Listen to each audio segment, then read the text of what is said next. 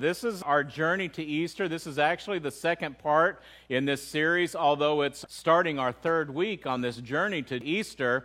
And last week I talked about the love of God. If you missed that, I want to encourage you to go back and listen to it. It's on Facebook, YouTube, our website, several different locations. The reason I would encourage you to go back, because that's a starting point.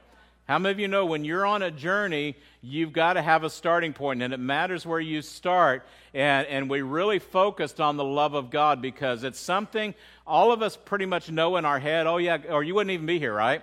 Yeah, God loves me, but is it something that I really understand deep in my spirit, that even though I go through the valley of the shadow of death, how many of you know when you go through that, it's really easy to question, wow, God, do you really love me?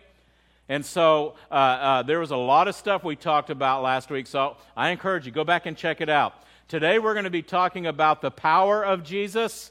How many of you are thankful that we serve a God that's got power? Amen?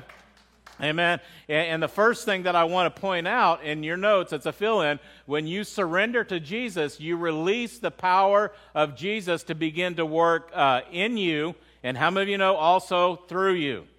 Right? God wants to do something on the inside of us, but He wants to do something through us that not only affects our family, our neighbors, our co-workers, but I believe our community around the world. God wants to do mighty things through us. There is no limit to the power of God working through a person. Amen? There's nothing that can stop that. So I'm going to get right in. In Matthew 16, there is a conversation that's going on between Jesus and His disciples. And Jesus asked them this question, who do people say that I am? And obviously there's several responses that come back that were the wrong answer. How many of you hate giving the wrong answer when people ask, right? You don't want to raise your hand anymore. Back in school, it's like, I'm not raising my hand unless I know 100%, right? Of course, then there were other kids that raised their hand. They didn't care if they were wrong or not, right? They're going to give an answer either way. But some of the disciples gave the wrong answer. But Peter, he says, you are the Christ, the Son of the living God. And that was the right answer, right? And Jesus affirmed him in that, and he says, flesh and blood did not reveal that to you. And Jesus, then he goes on to say, based on that statement that he is the Messiah, he goes, I am going to build my church, and the gates of hell will not prevail against it. Amen? But then Jesus didn't stop there. He goes on to tell them how he's going to die. That he's about to be killed, but don't worry, I'll be raised from the dead. And at that point, Peter, the one that gave the correct answer, all of a sudden said something wrong about how Jesus was going to die. He argues like, surely not, Lord. This isn't going to happen. Basically, Peter rebukes Jesus. Anybody feeling lucky enough to do that? So he rebukes him, and then, if you rebuke God, then I don't want to be on the receiving end of that after that, right? Jesus basically corrected him, and then he goes on to say in Matthew 16:24, he says to his disciples, if any of you want to be my follower, you must give up your own way, or some versions say deny yourself, take up your cross, and follow me.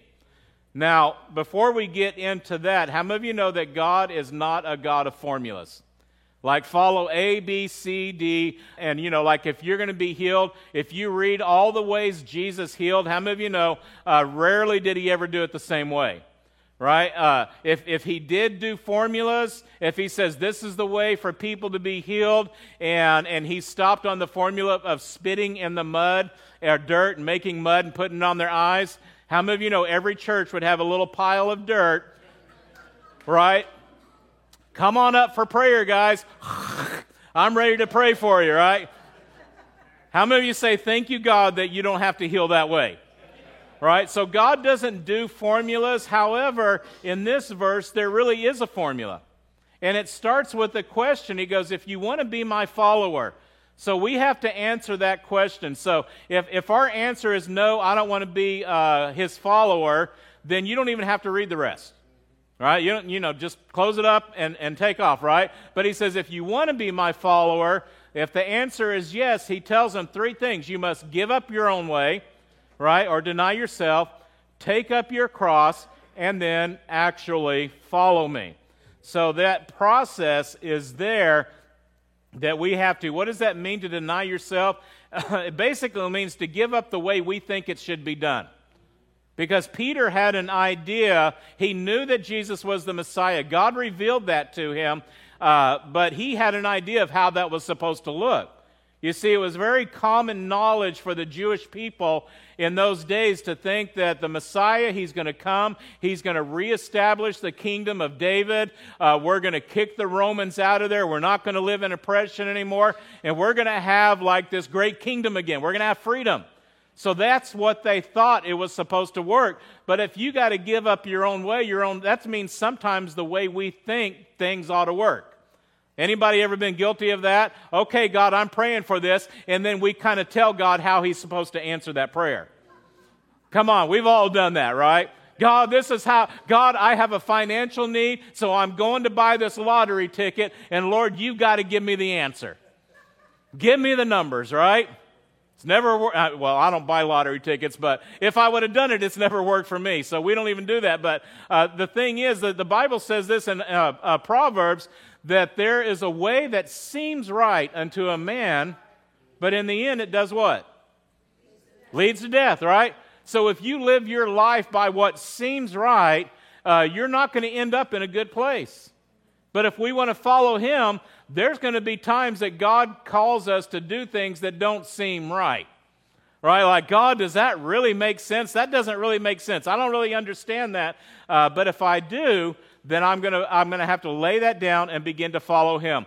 Now, here's the thing. Here's a verse. I want to share a verse that if you've been a follower of Christ for a while, you've probably proclaimed this verse over your life. It's out of Jeremiah 29:11. Wonderful verse. Great one to memorize. It says, "For I know the plans I have for you, says the Lord. They are plans for good, not for disaster, to give you a future and a hope." How many of you say amen? I'm claiming that verse over my life. Right? I love that. That's a great verse. There's nothing wrong with claiming that. Here's the problem in that is that you and I are flawed people. Right? We have inherited, when we were born, a sin nature, goes all the way back to the garden, and sometimes our sin nature, our flawed who we are, hinders the plans of God for our life. Am I right? Sometimes we push back against God's plan for our life because of the life that we choose to live. So the reality is we're kind of like a radio. If you get a factory, a brand new car, right off the lot, how many of you know the radio's got a default setting? Right? The bass is set at default, the tuning, all the radio stations. How many of you know you have to program your own radio stations in? It doesn't come pre-programmed for all of that. And what happens is that you and I have inherited a default setting in our life. That's that sin nature, right? And I love, our kids are obviously grown. If you've seen our little grandkids running around, I'm reminded of our default setting when we're born. How many of you know we are not born generous and thinking of others? We're born very selfish. Right? We think about me, myself, and I. That is our sin nature. That's our default setting. And let me just say, as we get older, sometimes we go back to that default setting. Right? And we commercials appeal to us. Have things your way. At what restaurant was that? Thank you. I'm like, which one was that? I don't even go to Burger King anymore. But anyway,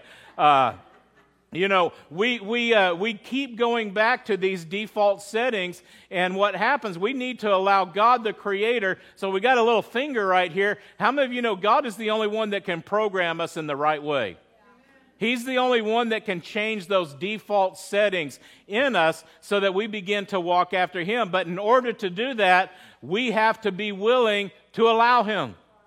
We can't fight against what God is doing in our lives. So we have to deny ourselves, pick up that cross, and as we do, we're releasing the power of Christ to begin to change those default settings, right? So that we're not so selfish, so we're not so self-absorbed, so we're not, maybe controlled by anger or whatever the thing is. I don't know, this may be a newsflash to you, but how many of you know nobody is born the best version of themselves? right? Nobody is born that way. I'm sorry, it's just not. Nobody automatically just becomes that best version. Just like this radio can't set its own bass and all of that, it takes somebody from the outside to begin to change that. We need Jesus to hear how off tune we are and to begin to adjust us. To begin to bring those changes. We need the power of God working. And listen, this is part of our journey, not just to Easter, but to Jesus, to God. Is that, like I said last week, we have to really grab hold of and understand what the love of God is in us. And then secondly, then we've got to allow Him to make those adjustments.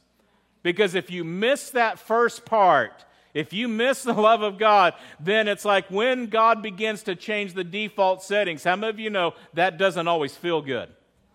All right? You don't like it. You kick against it. And we're like crying and screaming the whole way. But if you know that God loves you, it's like, okay, God, I can embrace this. I don't like it, but I'm going to go through it. Now, here's the thing. Jesus spent so much time with His disciples. He had those moments with Him. And it was those moments that He taught them how to deny themselves. Like I said, Peter had the wrong idea of what the Messiah was going to do. He had to lay that down. He had to deny what he thought the Messiah was supposed to do in order to embrace who Jesus really was. This is what He came to do. And I love how Jesus said this in this verse. He says, you need to pick up your cross. How many of you know we don't have to carry Jesus' cross? All right, how many of you are glad you don't got to go to the cross, get literally crucified, beaten and all of that? That was Jesus that did that. Each of our crosses, listen, if you look across this room and on watching online, everybody's cross is different. Every one of us have different areas in our life that need to be tweaked. And one thing that we can be guilty of as people is whatever God is trying to do a work in our life, how many of you know we like to force that on other people? Here's the fill-in. We can be guilty of forcing our cross onto somebody else. Like, oh, you know what? God's working in this area of my life. Oh, you got to do the same thing. Right, you got to do the same thing. Let me tell you, the things that God is calling us to die to, they look different in everybody's life. Because we all struggle in different areas. And so what does our cross look like?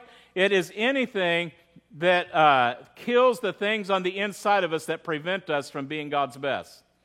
Does that make sense? Our cross is anything. Whatever it is that we simply struggle with that hinders us from being what God wants us to be, that's what our cross is.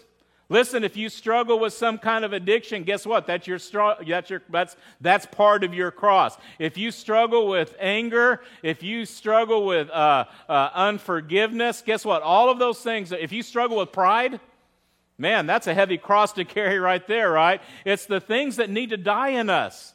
And like I said, it's not the same things. The things that I struggle with, you may not. You may not, right? It's all different right there. Can I give you an example of it? In the Bible, there's a rich young ruler. How many of you guys would like to identify with that? Rich, young, and a ruler, right? He's got three things working for him.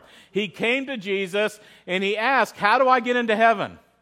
And so Jesus responded. He began to rattle off a few of the commandments. Love the Lord your God, all these things. And the young ruler says, oh, that's easy. I've done that since I was a kid. Now, how many of you know he was probably lying right there? Right? I've never broken any of the commandments since I'm a kid. I would have been tempted to call him down on that and say, really? Really? You've obeyed all of them all the time, but, Jesus is better than I am. He's not going to call him down on that, but Jesus did identify a default setting in him that was preventing him from becoming all that God wanted him to be. And so Jesus simply tells him, looks at the man, looks at him, and he felt genuine love. And I think this is so important to realize. Jesus was not just being mean to him. He saw something that was really hindering him, and he had genuine love for him.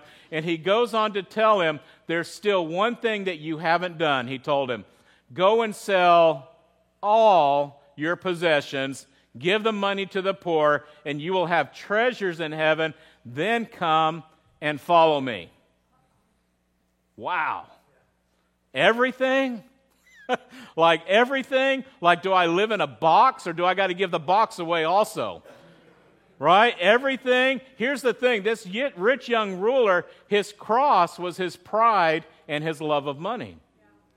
Right? Oh, I've done all of that. I've done everything. And that love of money, it needed to die. And aren't you thankful you don't have to carry his cross? Right? Unless God tells you to do it. Right? I mean, if God tells you to do it, you better do it, right? There's a reason he's going to tell you, though. Not just because God's not like, oh, I need your money. No, that's not what it's about. As a matter of fact, you realize God implemented something to help you and I to die to our love of money. Anybody, any idea what that's called? Yeah, I heard somebody say it back there. You're right. It's our tithe, right? And it's like that's such a struggle for so many people. I mean, we struggled with it when we first, living together, or married. Sorry. We never lived together before we were married. I'm just putting that out there. When our daughter was young, we struggled with that because money was tight. And so God was, man, that's on the internet. That is online now. Somebody's going to clip a part of that out, and they're like, well, listen to that, Pastor, Let me just say, we didn't do that, but we're still not perfect. All right? Anyway, wow. Am I turning red?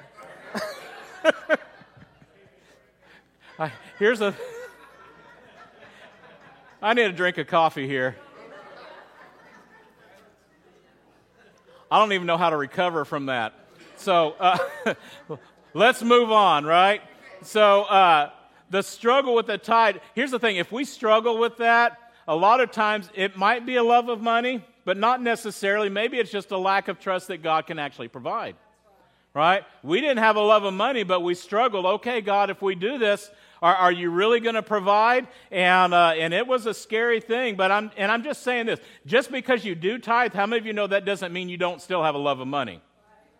All right. There's a lot of people that take a lot of pride in the fact that they give on a regular basis. Right? How many of you know one of the things that Jesus got onto the Pharisees about is that they did tithe. I mean, he commended them on it, but they were very proudful of it. So don't think that just because I do give that I have a love of money. Who knows what the situation is? So here's the thing: this guy, this rich young ruler, I'm guarantee he probably tithed.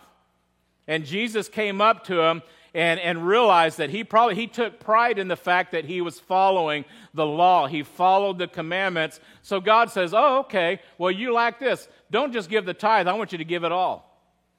I want you to give everything. And he could have argued, wait, God, that's not the deal. You said 10%. That's what I'm going to do. But the reality is if money has a grip on you, how many of you know we got to do what we can to get it off? Right? I've always heard it said it's okay to have possessions as long as your possessions don't have you. Right? So this rich young ruler, he may have agreed, oh yeah, I've done that. I've given my 10%. But you know what? He hadn't given everything. Now, I'm not just talking about his possessions. I'm talking about the thing that has gripped his heart. And so here's just saying it a different way. The purpose of our cross is to kill the things that keep us from being God's best. Keep us from being who God wants to. And look what he goes on to say, the rich man. He goes, at this, the man's face fell, and he went away sad, for he had many possessions.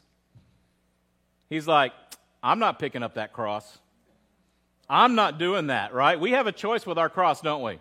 We have a choice. We can either trust God, pick that up, and then what did he tell me? You would have treasures in heaven. Right?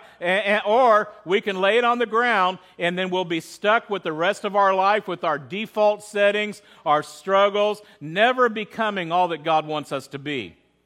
Right? We've got a choice. And Jesus wasn't upset with him just because he had a lot of stuff. He recognized that there was a place in his heart that had control over him. And Jesus knew that if this man was to surrender that part of his life, if he would just do that, he's going to release the power of God to begin to really take him to different levels. Amen?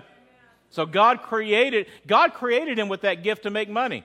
Let me just say, we've met over the years. There are some people that just have that gift of making money, Right? And Jesus was trying to tweak that place in his heart to get him to grow and to move forward and have a real relationship with him. Amen?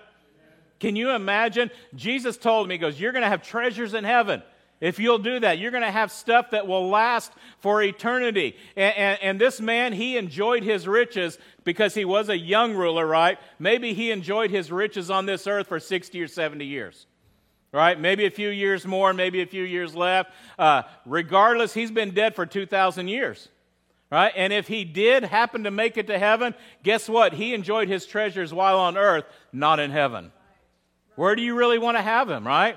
Now, what if this rich young ruler, think about this, if he would have done what Jesus said, if he would have gone back, liquidated everything, gave it all away, what would have happened to his life? And we don't know 100%, but I wonder if it would have been something like what happened to Abraham in the Old Testament when God told him to go and sacrifice his only son, the son through whom the promise of descendants, more numerous than the sands on the seashore. What would have happened? What happened to Abraham is that his obedience, God blessed him way more than just one son. The Bible says that God so told him that all nations are going to be blessed through you. That's happening today, right? Because of the seed of Abraham through whom which Jesus came, all nations on this earth are being blessed right now. Anyone that receives him. And here's what I know about this rich young ruler. If he would have surrendered and did what Jesus asked, he would have had riches that would have lasted forever. Here's the thing that we need to understand is that for every cross, everything that we're called to do, lay down, there's got to be a crucifixion. Right? But guess what? For every crucifixion, there's always a resurrection.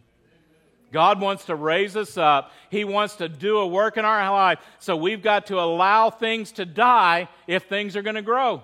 If God's going to do something even greater in our life. He's telling us we've got to deny ourselves. We have to give up control. Don't give it to me. Oh, yeah, you guys are just trying to control me. No, we like to control our life. Isn't that right? I mean, I'm just being honest here. I like to be in the driver's seat. I like to make the decision. Sometimes we think, I know the best way. What's the saying? My way or the highway? Let me tell you, sometimes the highway is a better option, right? I know the decisions that I need to make. I've been managing my finances. I've been managing my household. I can do this. I don't need God in that area of my life. A lot of times people live their life for the Lord, and it's like when things hit crisis level, that's when we need God. Oh no, crisis, Oh God, I need you in this. But once you hop over that crisis, all of a sudden you're like, okay, I got it now. Thanks, God. Thanks for driving me through this rough patch, but I'll take the wheel back now and I'll finish driving. If I hit another rough patch, God, don't worry. I'm going to give you the wheel. Jesus, take the wheel then. Get me through it. Jesus, give me back the wheel. Come on, how many of you know that's kind of how things go? So let's be real. A lot of times, God will ask us to do things that don't make sense. Has anybody ever had that happen? Like do what? Give away all my money? Like, are you kidding me, Lord? I struggle with the 10%, let alone 100%. How about sacrificing your only son? And if you didn't know it, the Jewish faith, the Christian faith, we don't do human sacrifices. And here God is asking Abraham to sacrifice his son. Like, God, really? That doesn't make any sense. And in case you didn't know, God didn't allow that. He provided a sacrifice, right? I don't want to just leave that hanging there. Here's another one that doesn't make a lot of sense. Queen Esther. In the Old Testament, she was an exiled Jew in a foreign land. God picked her, rose her to the place where she became the queen. And shortly after that happened, all of a sudden there was a decree that went out where, like, the next year they were going to kill all the Jewish people. And she's probably thinking, okay, well, I don't know what's going to go on, but I'm the queen, so I'm in the house. Her uncle, Mordecai, is like, listen, you got to go talk to the king about this. This is like, all of our people are going to die. And she's like, you don't understand. I can't just go to the king unless he summons me. If he doesn't summon me and I come in, I could be killed. So she's like, I'm not doing that. And so he goes to him right here, sends the notes back. He replies to her, don't think for a moment that because you're in the palace, you're going to escape when all the other Jews are killed. He says, if you keep quiet at a time like this, deliverance and relief for the Jews will arise from some other place, but you and your relatives," and he's talking about himself there as well, "will die. Who knows if perhaps you were made queen for such a time as this?"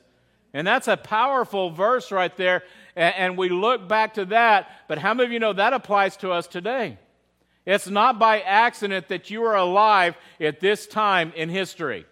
It's not by accident that you're here in El Dorado County or Sacramento County or wherever you may be driving from, or whoever happened to be watching online. You are where you are. God has a purpose for you. And it's for such a time as this. There are people, there are situations you will encounter that God wants to do in your life. I'm getting so choked up. I need some more coffee. God wants to do something in our lives, but it doesn't always make sense. And so she did approach, and God saved the Israelites. What about this one right here, Gideon?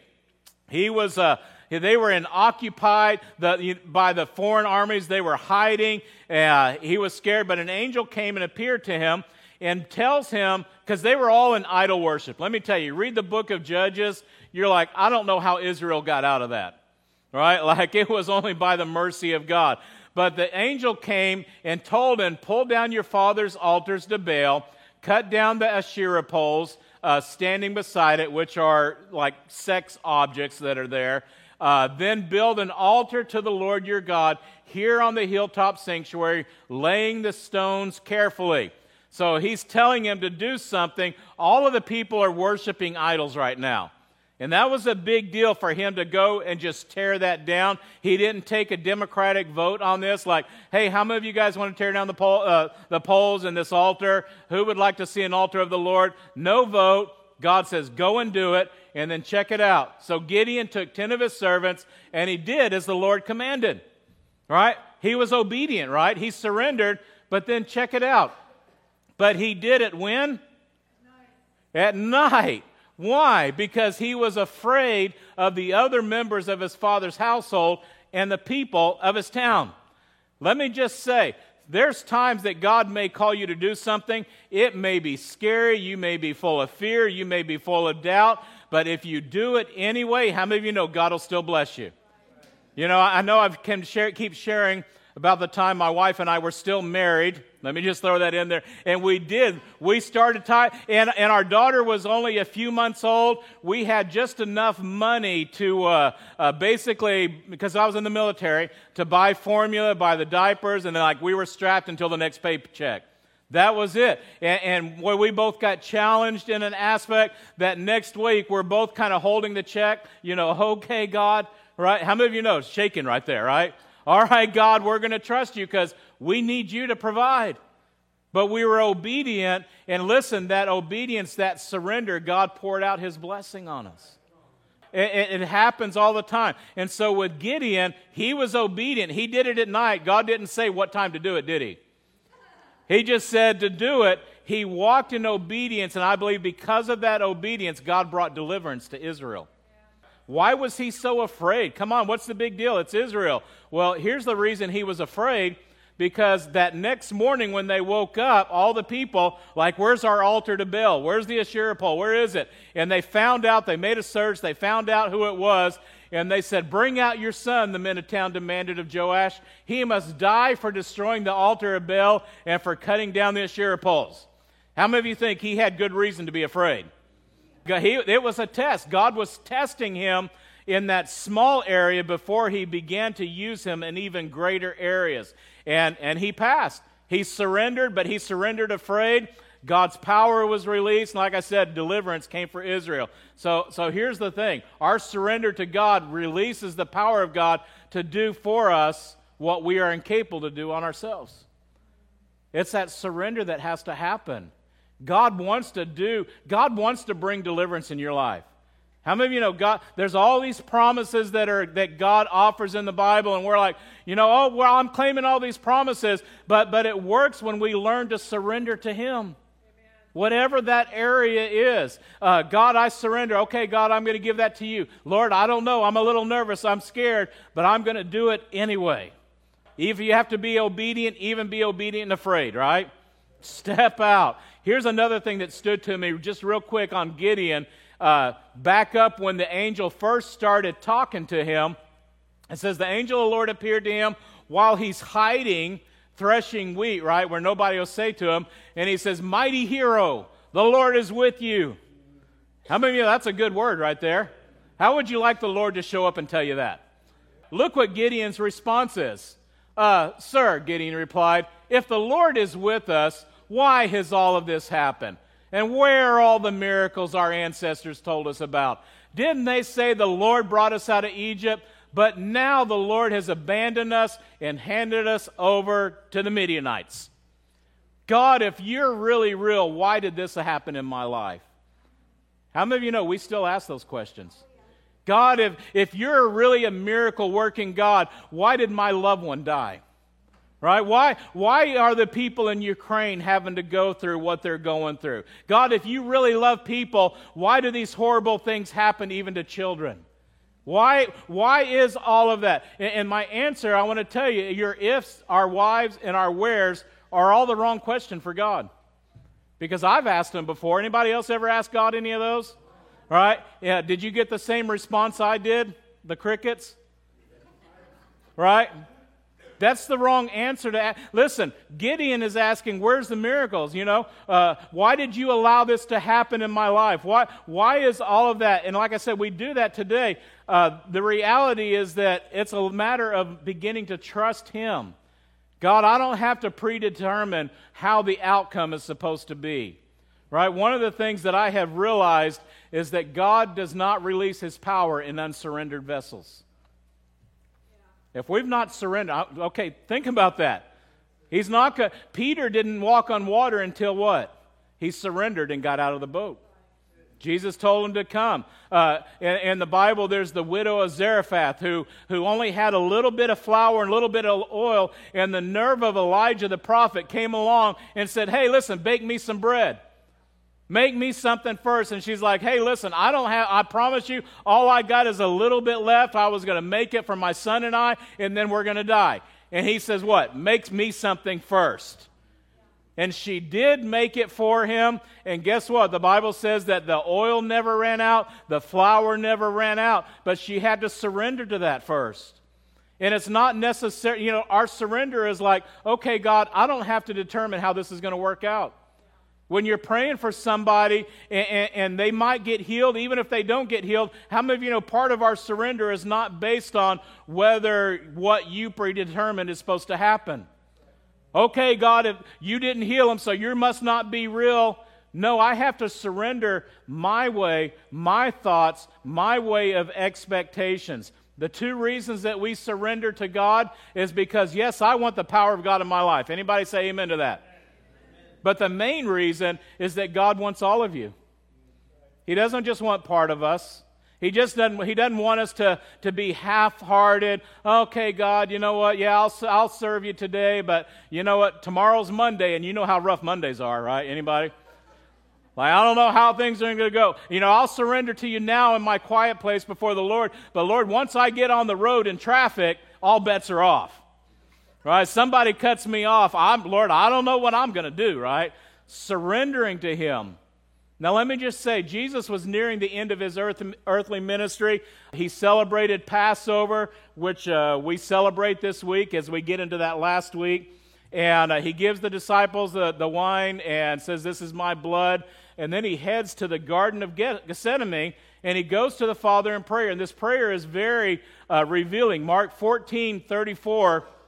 He says this. This is Jesus. Think about this. This is the Son of God. He is God the Father, God the Son, God the Holy Spirit. And He says, my soul is crushed with grief to the point of death. And He tells His disciples, stay here with me. And I was reflecting on early this morning, that so many times you saw Jesus, He got up early, He went and He prayed, and He was alone. He didn't have anybody else around Him. He just wanted Him and His Father. But this time, He wanted somebody with Him. He wanted somebody to come along. He was feeling something because He understood what was about to happen to Him. He knew the beating that was going to take place. He knew that He was going to carry the sin of the world. The Bible says that He who knew no sin, He became sin.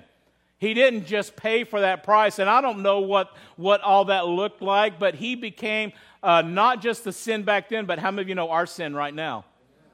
He paid for that already, and he was feeling that weight. I can't even imagine what that was like, and he's having this honest conversation with the Father, and it basically is saying, Father, if there's any other way, let's do that, right? How many of you would agree to that? If you knew what was coming, okay, God, is there a plan B? Is there a plan C? Is there another way around that? And if you think about it, why did Jesus, as God, struggle in that? Why was he feeling that? And let me just say, we know that God became man. He was 100% God, but at the same time, he was 100% man. And the Bible clearly says that he laid aside his deity, his Godhead, to live life as a man. He was always God, but at that point he was living like a man, and he was feeling the weight of all of that upon him. And he's basically saying, Father, I don't know if I can do this. I don't know, like I said, if there's another way. So Jesus is being very honest with the Father about the cross that he's about to have to bear. He's being very real with him. And here's the lesson we can learn out of it, is that God can handle your brutal honesty when he's asking you to pick up your cross. When he's asking you to do something that you know is not going to be comfortable, you have questions. How many of you know God is not afraid of your questions? Even if you're dealing with doubt, God's not afraid of that. I believe that Jesus modeled complete surrender. He said, Lord, if there's any other way, right? But God, it's not what I want, right? It's not what's going to make me feel good. It's not what's going to make me comfortable or what even seems right to me. He said, what did he say? We all know this. Not my will, but your will be done. You see, that's the point of ultimate surrender. God, not my will. Lord, I'm going through this situation. Maybe you're praying for a loved one, and you're like, I know God can heal this person, but God, not my will. I know that you can do whatever you want. And we may say, I know it's not going to be easy. And let's just be honest. Sometimes it's very difficult, am I right? Sometimes we have to fight our way to be obedient. We have to, Paul says, I discipline my body to be obedient. I make myself do the thing that my natural flesh doesn't want to do. Like, how many of you know forgiveness? Anybody ever struggle with forgiveness? Come on. Let's be honest. Right? Put your hands up, because we've all struggled with it. Right? There's some real turkeys in this world that are really hard to forgive. Am I right? And it's like, nobody just, I just feel like forgiving you.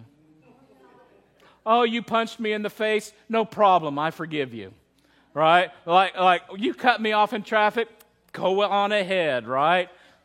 Let me tell you, there are times we have to fight to be obedient. Like flesh, I want to get mad at this person. I don't want to forgive them, but I'm going to step back, and God, I'm going to carry this cross, and I'm going to walk in love. You got to fight your way through that. Sometimes God's going to ask us things, like I said, it just doesn't make sense. But we've got to learn to surrender. I mean, think about the flip side of not surrendering. If we choose not to surrender, basically what we've convinced ourselves is, God, I know the right way. I know what you said to do, but God, I'm going to do it my way, right? My way is better than your way, God. Like, we wouldn't dare say that, right? I'm saying that only preaching. I'm not really saying that. But if we do that, listen, friends, we miss the power of God working in us. I honestly believe God wants to do more in us and through us than we even realize. How do we get there? It's the more and more that I learn to surrender to Him. Amen? So the first surrender that we need to make in our lives following after Him is that we've got to surrender our lives to Him. We've got to say, God, I want to give you my life first. And I just want to give you that opportunity here today. Can I have everybody stand? If you're here today and you say, you know what, if I were to die today, I don't know where I would spend eternity. Can I tell you, that's a serious thought that we have to all think about. But all the Bible says is that if we will believe in our heart and confess with our mouth that Jesus is Lord, He says you will be saved. You don't have to join a church. You don't have to jump through this hoop or that hoop. It's a simple surrender of your life. So I want to give you that opportunity today. If you're here today, can I have everybody just bow your head. If you'd say, you know what, I just want to surrender. Maybe you did it a long time ago, but you know you've been living an unsurrendered life to Him. And you just say, oh, God, I want to make a fresh start with you today. Can I just have you raise your hand? Just say, Pastor, pray for me. Amen. Amen. I see several hands. Thank you, Lord. Father, I want to go back to that message you put on my heart last week about your love. Father, you love us so much that you are willing to send Jesus. So, Lord, even as we come to you today, Lord God, in an act of surrender, Lord, our desire is that you would come and you would make residence in our heart. So if you raised your hand, can you just repeat this prayer, everybody, but especially if you raised your hand. Dear Heavenly Father, thank you so much for sending your Son, Jesus, to die for my sin. And Lord, help me to surrender every aspect of my life to you, Jesus. In Jesus' name, amen. Amen. That simple act, if you believe it in your heart, how many of you know that's salvation right there? We put such a mystery on what that is, and it's simply a surrendering to Him as Lord, accepting Jesus as your Messiah. So that's the first surrender. But let me tell you, that's only the first, because the journey that God calls us on is a lifetime of surrender. Because there are things that come up, our radio default gets all wacky, we're not really reflecting the Lord very well sometimes, and God is like, I got to push that button in your life. I got to tweak that button. I got to crank down your bass or your treble or whatever it is, because you're not really reflecting me. And so there's so many points, I can't even number the times that I've had to say, okay, God, here I am again. Here I am again, surrendering to you. I love what this last scripture says. It says, God says, I will break the strength of the wicked, but I will increase the power of the godly. Do you know what the godly is? The godly are what makes you godly is your surrender to the Lord. Not living a perfect life, because that's impossible for any of us. But living a surrendered life. Okay, God, when I blow it, I'm allowing you. I surrender. I'm surrendering that to you. So today we're just going to take a little bit of time. I'm done early, so we're going to take a little time. And I just want us to, as we sing this song, make it a prayer to the Lord. And it's called Make Room. We want to make room for the Lord in our life. And if the Lord is dealing with an area of your life that you need to surrender, you can come up here on the altar. You can be right where you are. There's no magical spot, but I would just want to encourage us. Let's take a step of surrender today. Lord, what have you been dealing with me about? What have you been speaking to my heart? Where have I been resisting you? Because if you're like me, there's always somewhere. There's always something. I mean, if there's not something, that means you must be perfect or you're not listening to God, right? That's only two choices, right? Otherwise, God is constantly dealing with us. So let's just take a time of surrender.